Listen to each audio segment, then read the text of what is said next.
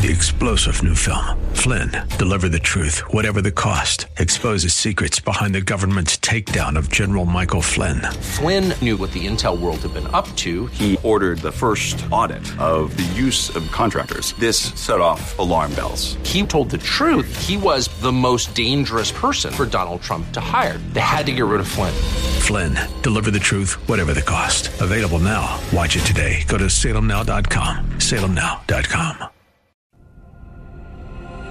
Welcome to Caregiver SOS On Air, presented by the WellMed Charitable Foundation, a program providing help and information for our caregivers who are vital to the health and welfare of so many people in our community. You can hear Caregiver SOS On Air Sundays at 6 p.m. on 9:30 a.m. The Answer. And now, here are your hosts, Ron Aaron and Carol Zernial. Well, thank you very much, and welcome to Caregiver SOS On Air. I'm Ron Aaron, along with Carol Zernial, our co-host. Carol is a nationally known gerontologist, serves as the executive director of the WellMed Charitable Foundation, and has a master's degree in gerontology from the University of UIL. From the UIL. From the University of the Incarnate Word. That's it.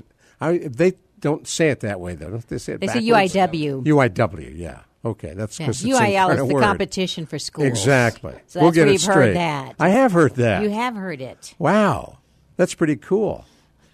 So I want to talk a little bit about our guest who's coming on in just a couple of moments, Sunil Wadhwa, who's with a company that has a test that is used by some clinics and some hospitals that takes a look at the potential for adverse drug reactions. And he'll talk about that issue. A lot of people die. Well, that's it. The information he sent us, he is correct. There are more adverse drug reactions than most people realize. The interaction of food with drugs, the interaction of drugs with drugs, and then the things that you're just allergic to. There are a lot of things that can go wrong with medications. So we'll talk about that with Sunil Wadhwa in just a couple of moments. But I want to begin with something that was very much in the news, and it's on new exercise guidelines. And you've got a behind-the-scenes look at what it's all about, how it works, and why it works. Well, this is, it's interesting because the last guidelines that came out were from 2008, and that was kind of novel to even have exercise guidelines at all. And at that time, looking at the literature and the tests that they had run, we came up with 150 minutes of exercise, which we still have. But there was a feeling that you had to do it a certain length of time.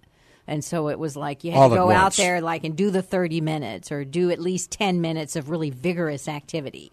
And so the new guidelines, what's different, and this we're talking 779 pages, all of which I will read to you right now. Well, thank you very much. No, this portion I'm going of to the program. save you. See what we're saving you? We're saving exactly. you incredible amounts of time. Is that they're still calling for the 150 minutes of moderate intensity exercise or 75 minutes of the vigorous intensity exercise a week. This is the first time they have suggested exercise intervals for children. So this is new. Kids between the ages of 3 and 5 need 3 hours a day of non-sedentary behavior. But the big thing is you don't have to do the 30 minutes or even the 10 minutes. We're so in the know because it was probably 2 years ago, I think, the first research that came out that said, what if you just did 2 minutes of exercise, those little mini workouts? Yeah, we loved that. And we were loving the little 2-minute workouts. Well, it's even better than that. It is, yes, the 2 minutes are fine, but it's any exercise, whatever the amount of time. So walking up the stairs counts. The parking place at the end of the parking lot, the couple of minutes that it takes counts.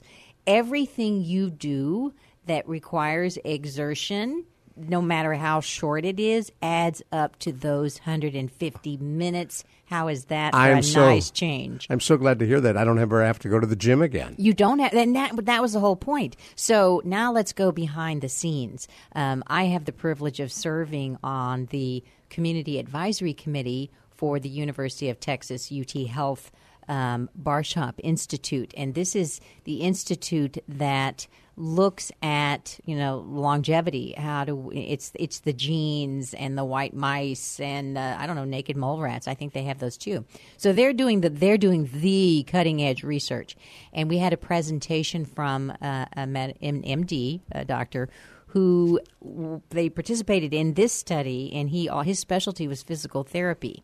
So we're all excited. We're all happy. We're happy, because now we've got 150 minutes of exercise and everything counts. Then he says what's not, in this published yet, because there's still some research, is looking at sedentary lifestyle. And he says if you sit for 5 hours a day, at least 5 hours a day, 5 or more hours a day, as does almost everybody who is working, then you have to double that. So bye-bye 150 minutes. Now we're at 300 minutes. In the whole room, all of our faces fell all at the same time. I'm sure. Because only 20% of the population gets the 150 minutes, and all of us sit down too much. So there are people, if you're listening to this and you don't sit down at a desk all day or sit down and watch TV all day, but if you do sit down, then he says, yay, everything counts, but you're going to have to double that amount, which was kind of... So that was one thing interesting. The other interesting thing that he talked about was looking at types of activity. So this, we're going to go back on the good side. Their research supports what's in this. They looked at people who get physical therapy following, let's say, a surgery, a hospital stay. And they're recommended for physical therapy, like when you had your knee surgery. Right. And they looked at the physical therapy where, it's very prescriptive. You get 10% on balance and 20% on strength. And this, all the physical therapy is designed to do all these different kinds of strength building and get you back on your feet.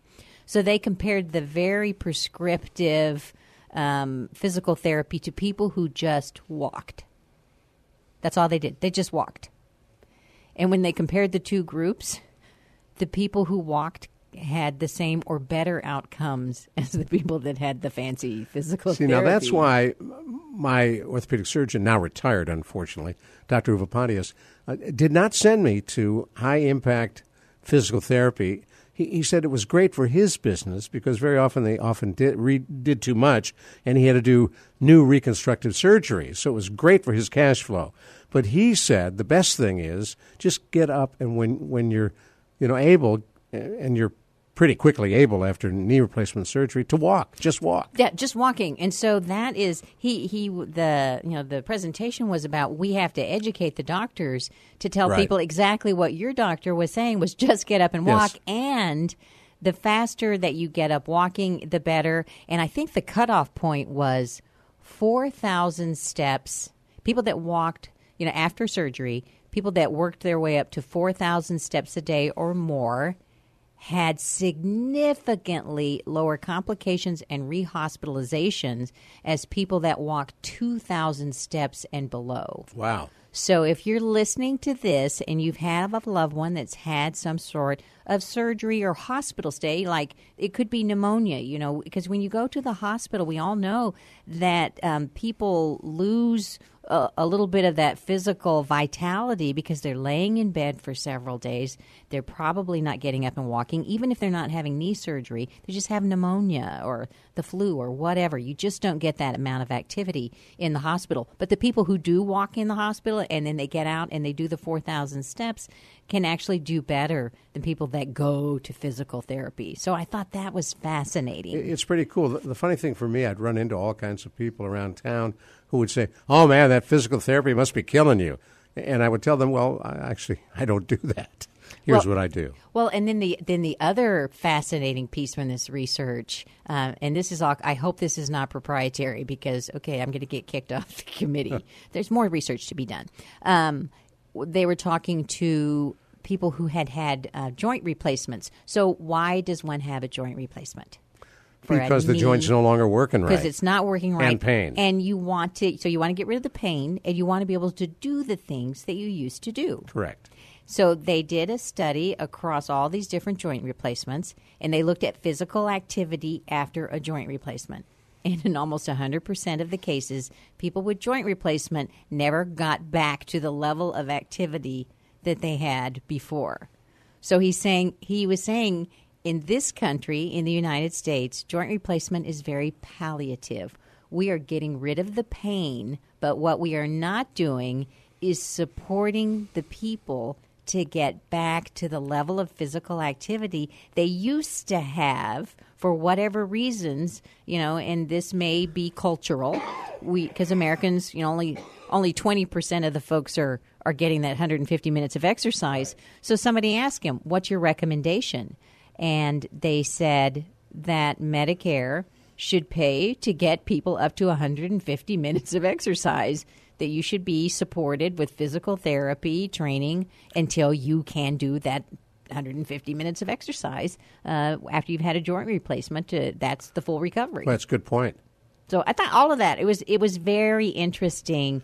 And again, even if you had to go to 300 minutes, it's not all at once.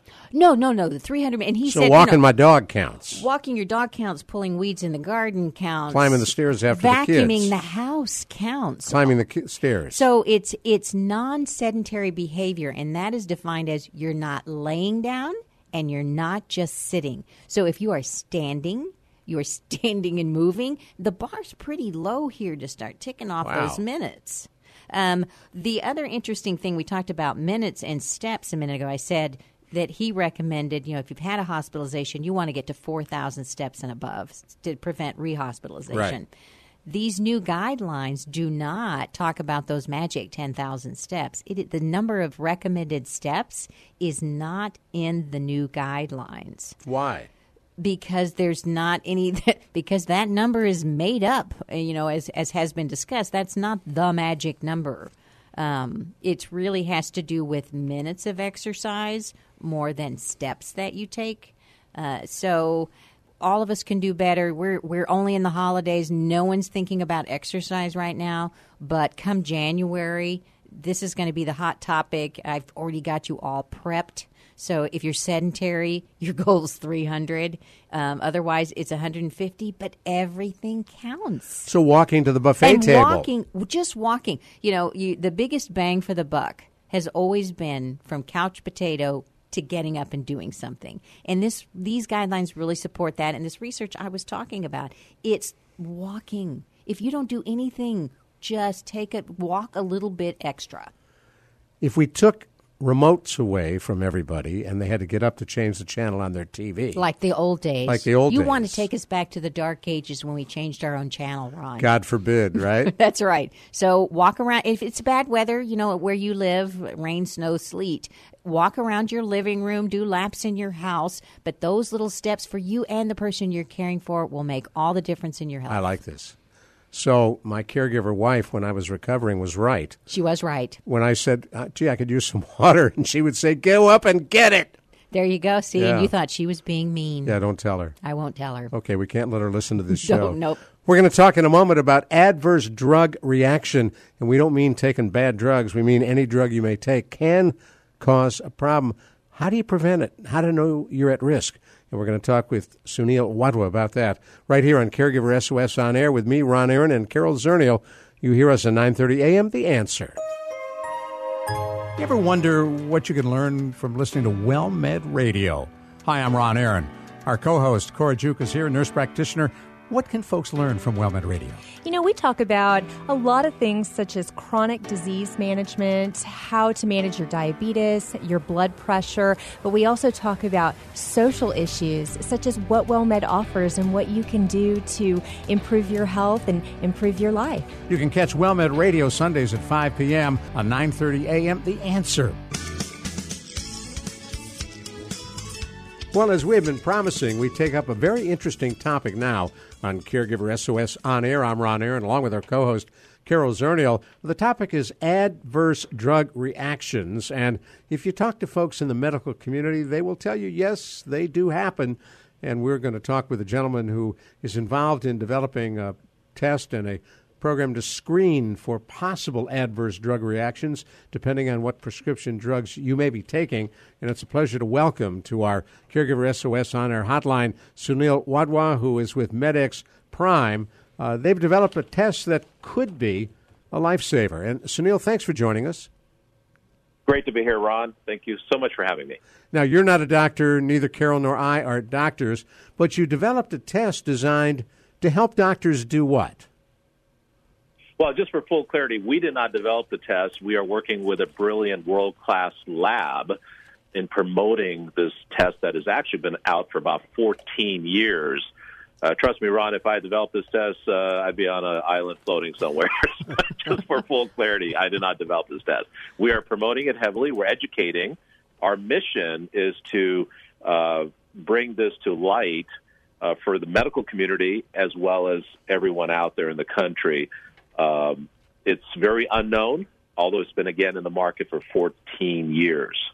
Well, talk about adverse drug reactions. Is it a big problem? Do people look for this? Is this something we talk about normally? Talk a little bit about the problem this test addresses.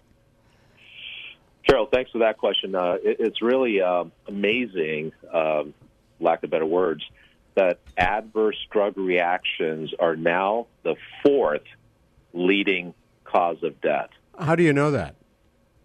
Well, stats have shown that. It's not our numbers. It's actually a number provided by the FDA. So, okay. Well, there's the answer. Pardon me? I say, no, there's the answer. When people throw out stats, I always like to know where they come from.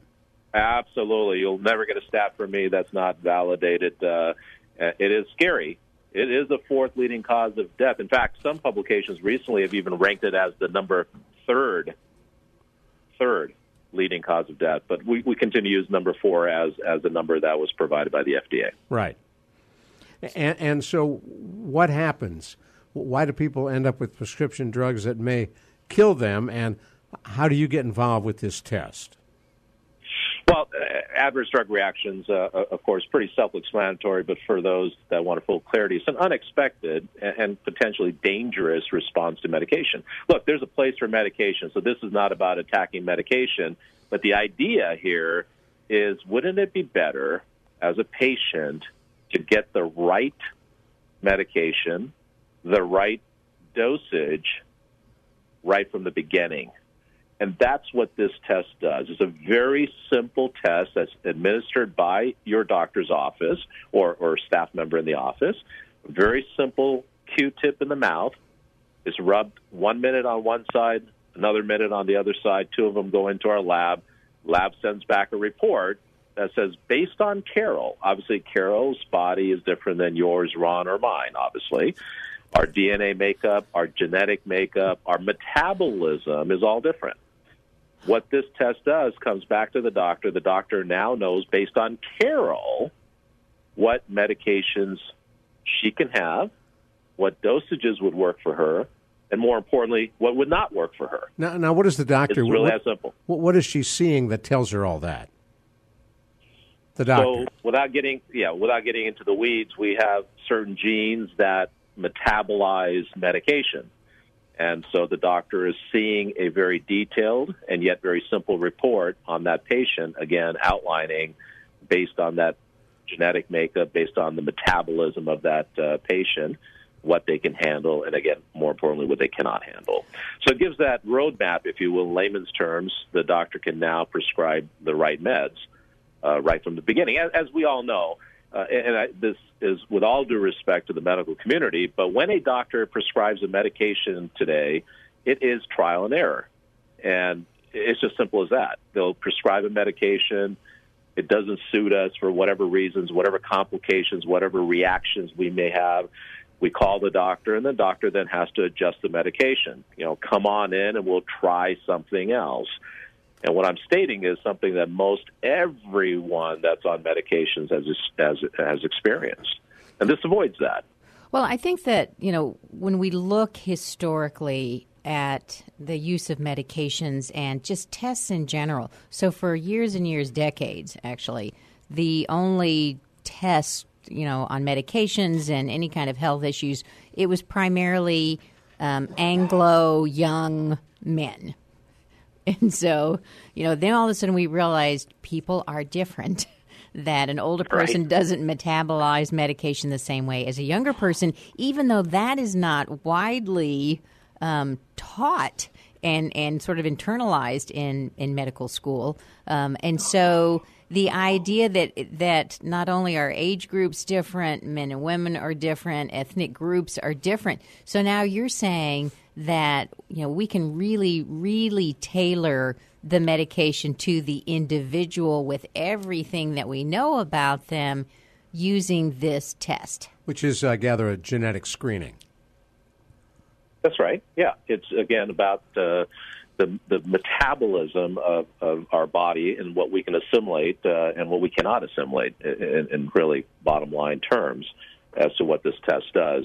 And mind you, again, make sure the audience is clear that this is not something experimental. The FDA approved this test 14 years ago, and very well-known clinics in the country use it today. Mayo, Stanford, Johns Hopkins, Vanderbilt.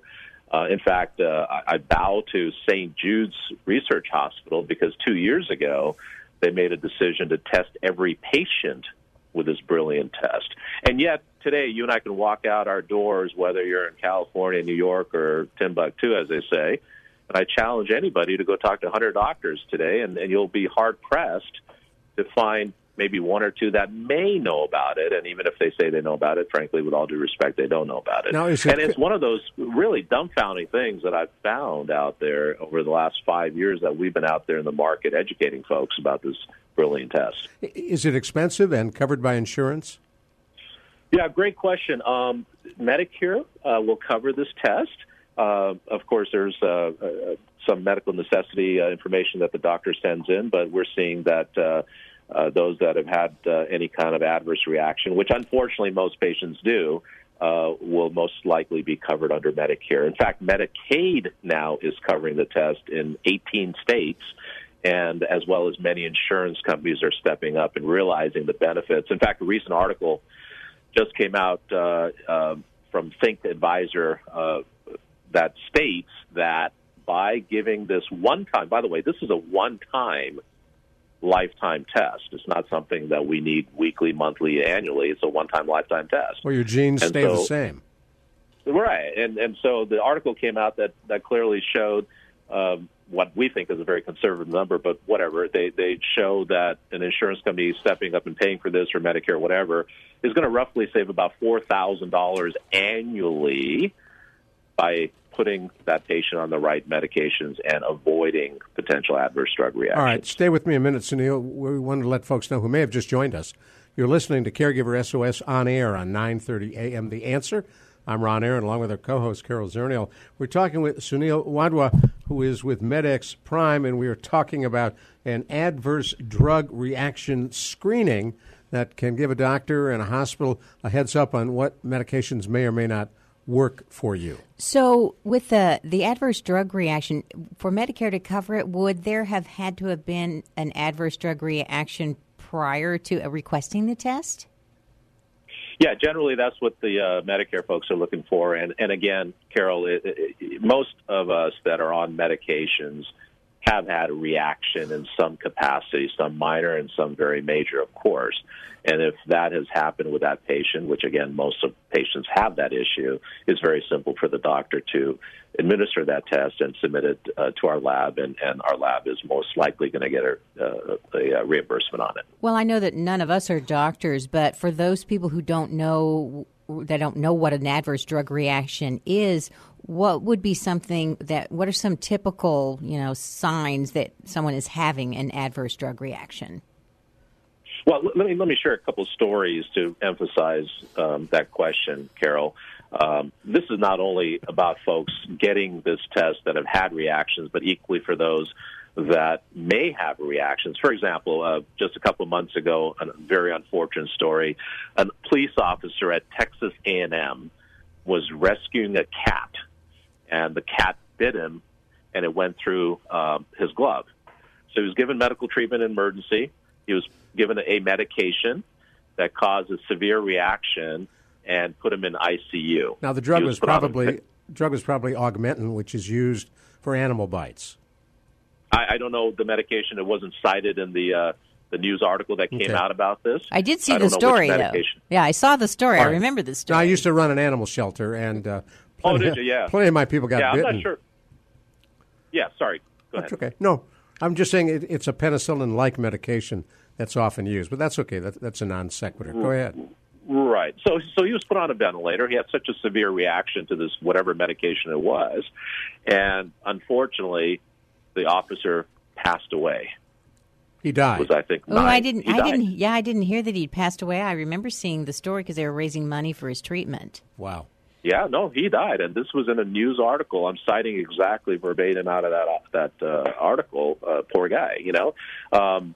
We do a national webinar just about every night in our company, and we reach out to educate everyone and anyone we can out there. And at the end of the webinar, we invite folks, as we'll invite your listeners, to give us a call, and we'll give them a one-page letter, which is a very clear, concise letter to take to their doctor and ask for this test. I mean, look, in my opinion, anybody taking a medication should get this test done, because without it is playing Russian roulette, frankly. So we had a father join us on one of our webinars, and at the end he asked for the letter. Long story short, he called in about his daughter. His daughter had been dealing with a medical problem for 15 years. And over the last couple of years, she was regressing. So he took the letter to her doctor, and the doctor said, "Now, I don't believe in these tests. I've been practicing medicine for 35 years. Now, hold that thought. We're so, going to come right back to you. We can hang on that and come back to whether or not the daughter lives or dies. Caregiver SOS on air on 9:30 a.m. The Answer. I'm Ron Aaron along with Carol Zernial, and we're talking about adverse drug reaction.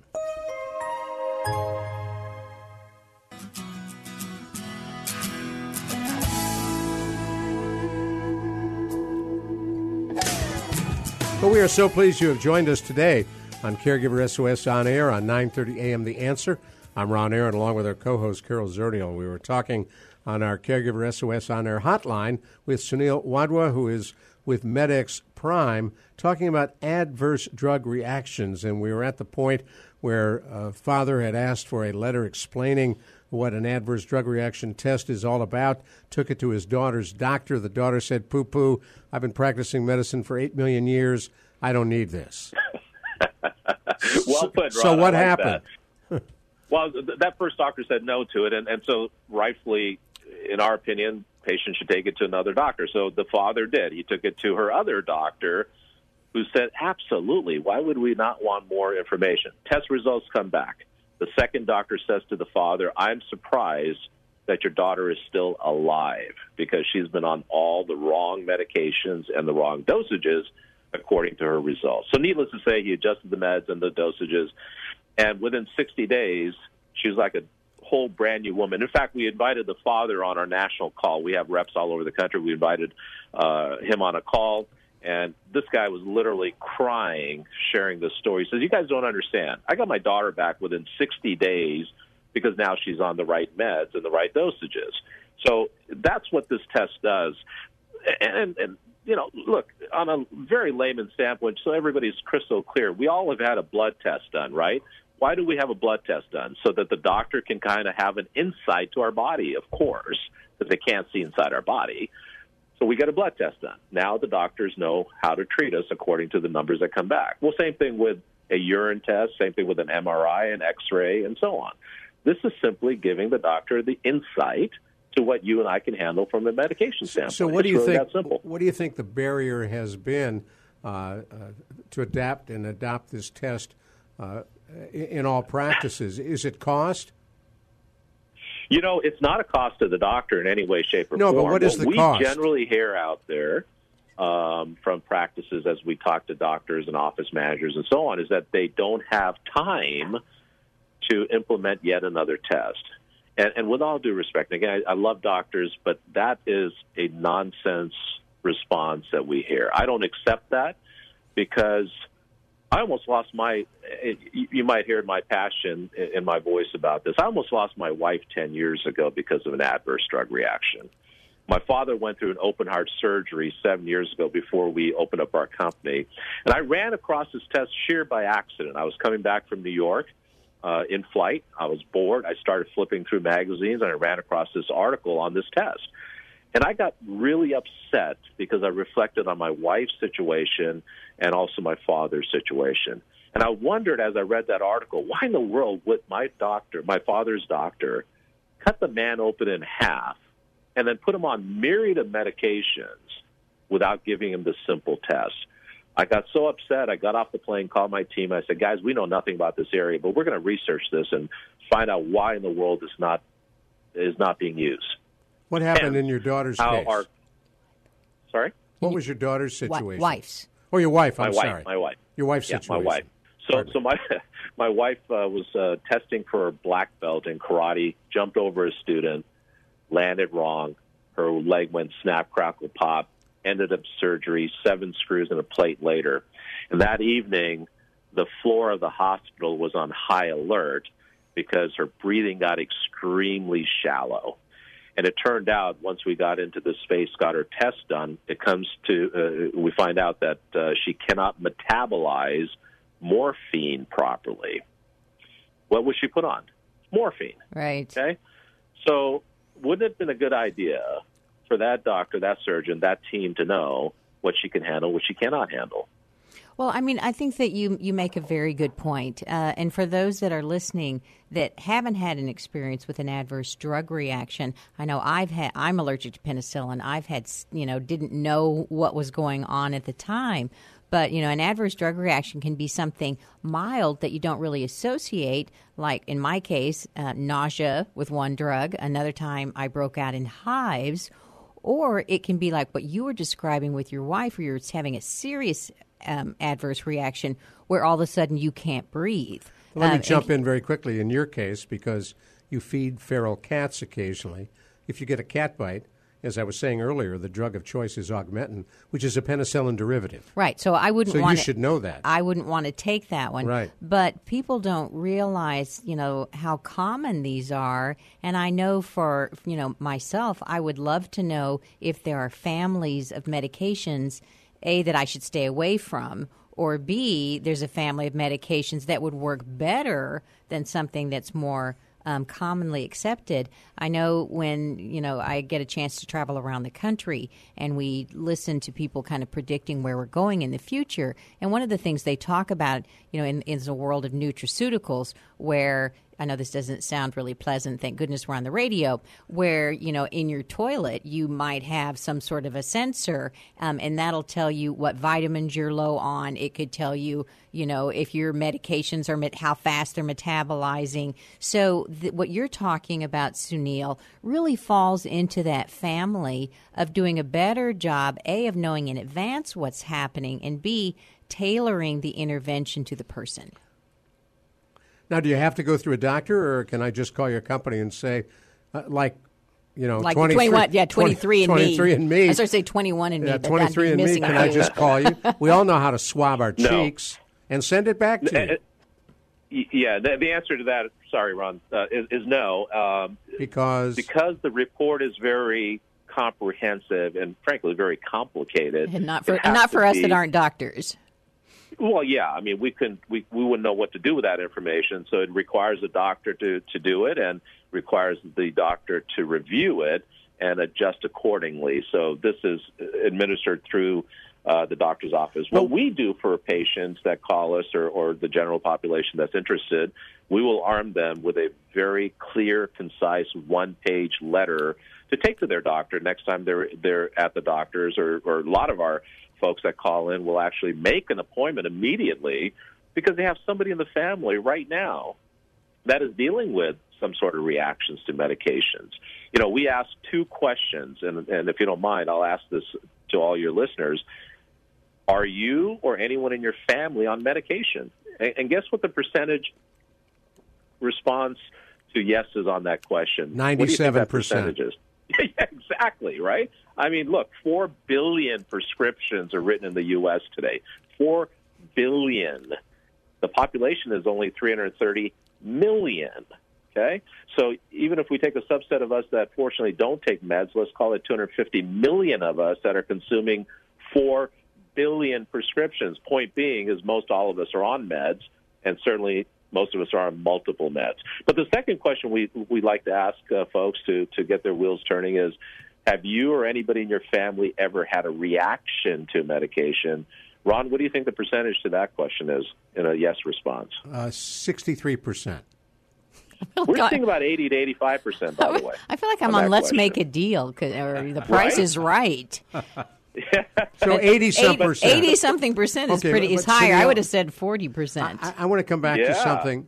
I want to come back to something I asked you earlier. And on this one question, you are like nailing Jell-O to a tree. Here's the question. If my insurance won't cover this, and you indicated if you haven't already had an adverse reaction, some insurance companies, maybe most, won't cover it. What's the cost? Because the doctor's not going to eat that cost. Of course not. Of course not. So if I want to order your test, what does it cost? So there's four payments: Medicare, Medicaid, some insurance companies, not all. And if no coverage is rendered, then the patient is responsible for a one-time payment of $1,275. In fact, our lab is so progressive that they only take 30% up front and then a payment of $87 monthly for the rest of the year. So it's very inexpensive when you think about it. But let me also say this. We never, ever bill a patient. We do pre-authorizations. Our lab does pre-authorizations to make sure that that patient is going to be covered. And if they're not covered, they're always told up front. They have a choice whether they want to move forward or not. And the prescription, the request for the test always has to come from a physician. That's correct. Okay, so we can't do any direct ordering. Unlike 23andMe, right. I can't just call you up. As long as you're looking at all those genes, can you at least tell us what our ancestry is all about? Exactly. Yeah. Really, you could have a split business. And incidentally, the lab that we work with is the most comprehensive test in the market, period. We do a 53-gene test, which is the most comprehensive. There's only a few labs in the country that do the analysis of this test, but we have the best and the most comprehensive test in the country. Well, I stress that because some of the other labs do 18 genes, and we found one that now is doing 28 genes. We have 53 genes. And not only do we do the actual test, but it's even more comprehensive than that. It does also a drug-to-drug interaction. So, unfortunately, many patients out there, certainly many Medicare patients out there, are on multiple medications. So this test also shows that drug-to-drug interaction as well. And many rely on their pharmacists to give them that information. Yeah, but again, as I'm not saying it's the answer, right? Are, no, we're not. They can't see inside our body, right? The smart ones are relying on their pharmacists. Right. The ones that are relying on their physician may be the ones that are in trouble because the physicians don't. What you were just talking about, Sunil, is they don't have time to go through all that, and they don't stay up with all the drug interactions. Well, in some of the materials that you sent us, you mentioned concerns about opioid use. So the opioids that are for pain medication that so many people have been prescribed.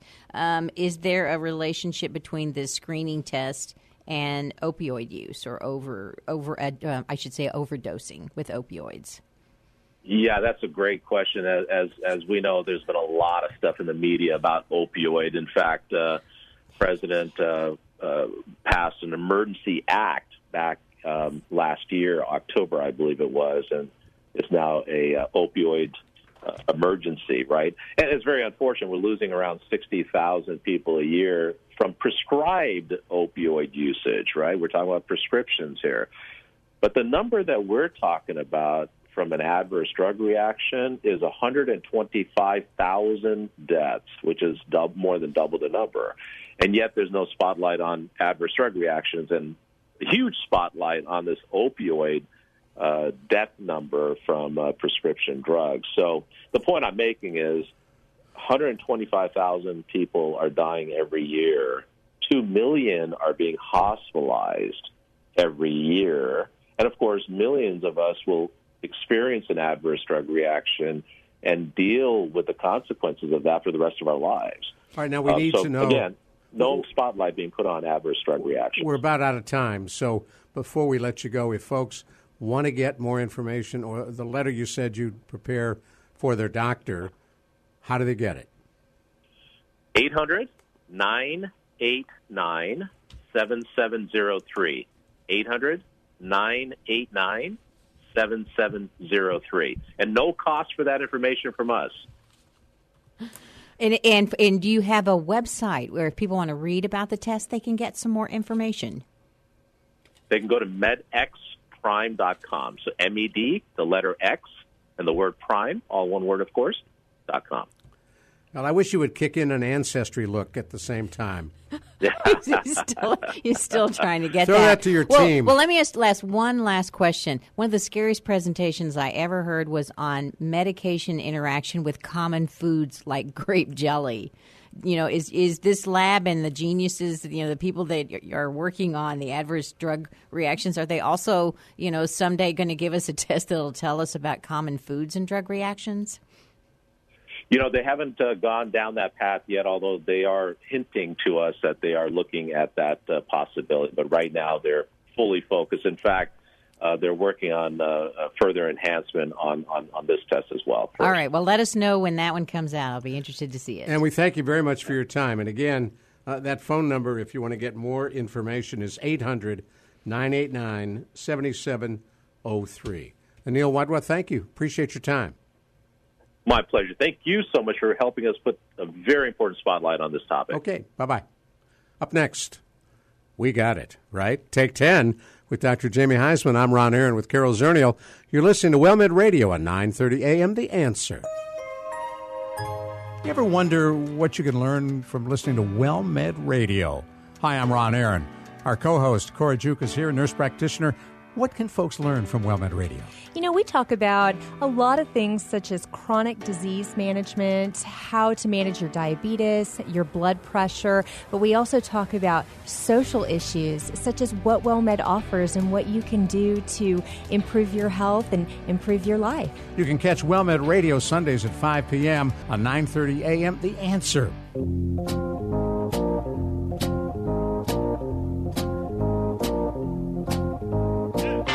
Well, thank you so much for sticking with us here on Caregiver SOS On Air. At the end of each show, we turn to Take 10 with Dr. Jamie Heisman, who joins us on the Caregiver SOS On Air hotline from Florida, nationally known psychotherapist, a specialist in addictions and caregiving as well. And Carol Zernial is here. I'm Ron Aaron. You've got a neat topic to kick this off, and it is seasonal. Well, it is seasonal, and I think it's important that we talk about it during this particular season. So, Jamie, you know, this is the time of year where all the lights go up, the trees go up, the craziness starts, and, you know, the holiday season is upon us, and all of a sudden we think we need to have a perfect holiday. Somehow the little snow globe scene, we think that we got to pull this off. Norman Rockwell. But it's really hard when you're a caregiver and you get so anxious about it. So what are good recommendations to have, quote unquote, a successful holiday season if you're a caregiver for someone with dementia or someone who has a severe chronic illness? What would you tell them? You know, I bet you we could, between the three of us, come up with some excellent suggestions. But I have to echo what you're saying. This what is it, 2-month stretch between Thanksgiving and New Year's? It's the most stressful time of the year for caregivers. And if it's a stressful time for caregivers, don't forget it's a stressful time for those they care for. Because you and I know that if they're not on two legs taking care of themselves, then their loved one is feeling anxious and fearful. And the stress is not just about the caregiver, it's about the entire family system. So let's talk about it, just like you said. I mean, first thing I would do is start plan. I mean, make a holiday to-do list and a calendar and make sure at that point in time that you're actually figuring the family members in who are going to be a part of this and delegating effectively.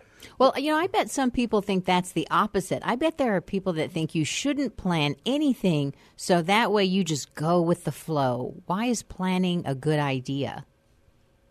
Well, you know, any parent, and you don't have to be a parent, but certainly parenting is the best example of this. You cannot raise a child unless they feel safe, meaning they have to feel boundaries, they have to feel lines of demarcation, they have to feel like, you know, you're protecting them. And to do that, you have to make, you know, these type of boundaries. And that's what planning is all about in holidays, in terms of making, you know, a list for for family gatherings and who's going to do what on the parties and who's responsible for the cards. So, I mean, things can go awry. Murphy's Law in caregiving, and we all know that if something's going to go wrong, it will. But planning allows us to have a structure that we can all rely on. Now, one of the things I'd like to throw into that mix is look at your expectations. I ran into a friend over the weekend, a woman who had gone for Thanksgiving to her mother's house, expecting the Thanksgiving she knew as a kid, and it was a disaster. Mother insisted on making the turkey, and you can guess what happened. It turned out to be terrible. Nothing worked right, and she was so disappointed. She's telling me this, and I asked her what her expectations were, and she said, well, to be like it always was. Expectations are the seeds of resentment. How many times have we said that on this show? I know. Expectations are the seeds of resentment. See, that would make 133 right there.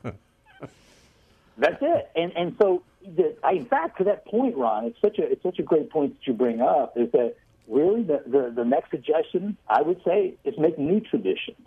Change the holiday around. Understand that there's a new normal here, and don't have these type of expectations. What do you think, Carol?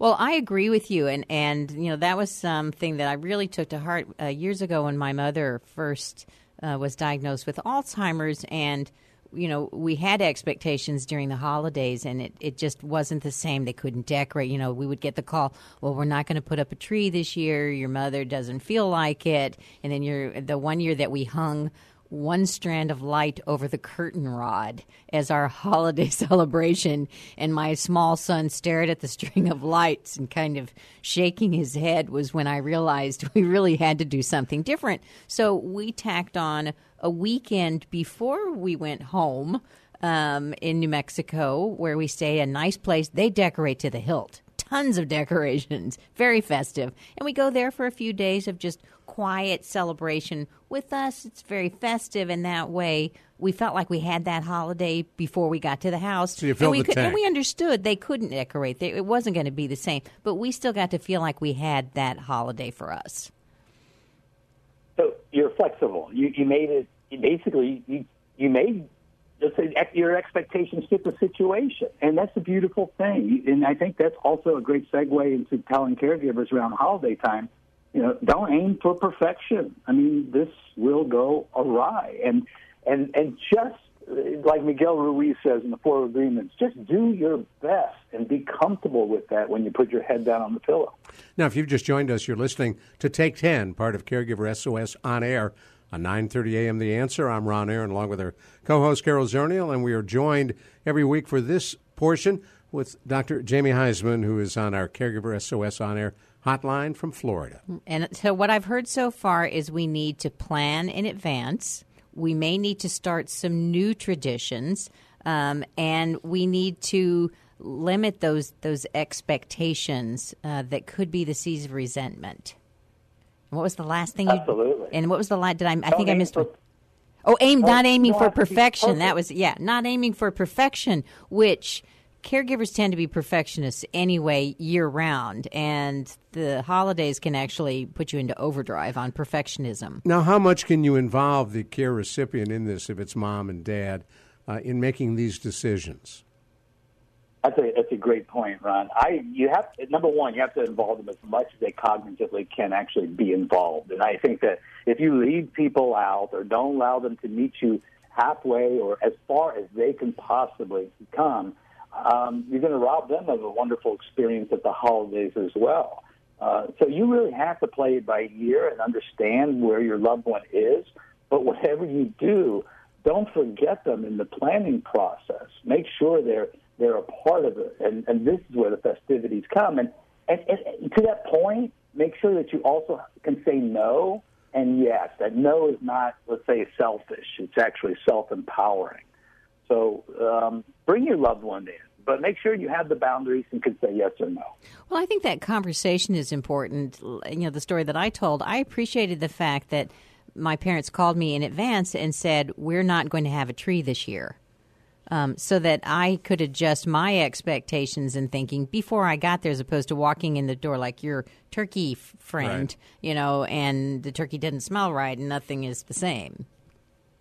Now, don't I remember a story from you, Carol, of getting your mom involved peeling potatoes as part of the process? Well, thank you for remembering that. The last year that my mother was home for the holiday, she was already living in assisted living, and we brought her home, and I was trying to think of some way, because she couldn't talk anymore. Her verbal skills were the first thing to go.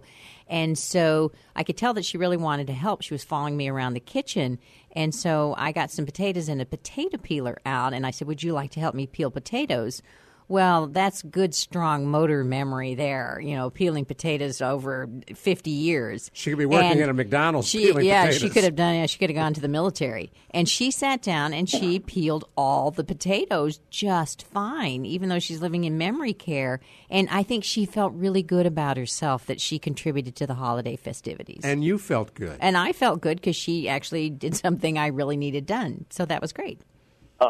You bring up a great point. I know this is coming to a close here, but don't forget your immediate family. I know that your mom, is the key and the center, but so often caregivers are so preoccupied with everybody in the extended family and how things are going to work out over holidays that they end up sometimes neglecting their own loved ones who are close by and later on feel, guilt and whatnot. And so make sure that you're having everybody participate and that your immediate family, get them engaged and involved. Well, and that's a great point, because you can kind of divide up the different family members with the different needs to make sure that you covered all of your bases. Yeah, and that way you're also not bumping into each other. You got 5 people waiting on grandmom and nobody's paying attention to dad. Exactly. And also de-stress. Find a way to de-stress. Maybe find a support group or go meditate or journal or find whatever blows your boat back, but make sure you're doing it during the holiday season. Got to stop you right there. Thank you, Dr. Jamie. Thank you, Carol. I'm Ron Aaron. Aaron, you've been listening to Take 10 on 9:30 a.m. The Answer. At each and every one of our Caregiver SOS on-air programs, we end with Take 10. And if you want to hear all of these shows, it's simple. Just Google Caregiver SOS on air, and they will come up, or go to caregiversos.org, and you can find podcasts as well. You're listening to Caregiver SOS on air on 9:30 a.m. The Answer. You've been listening to Caregiver SOS on air, presented by the WellMed Charitable Foundation. Email suggestions and comments on this radio program to radio@wellmed.net. And join your hosts Ron Aaron and Carol Zernial for another edition of Caregiver SOS on air on 9:30 a.m. The Answer.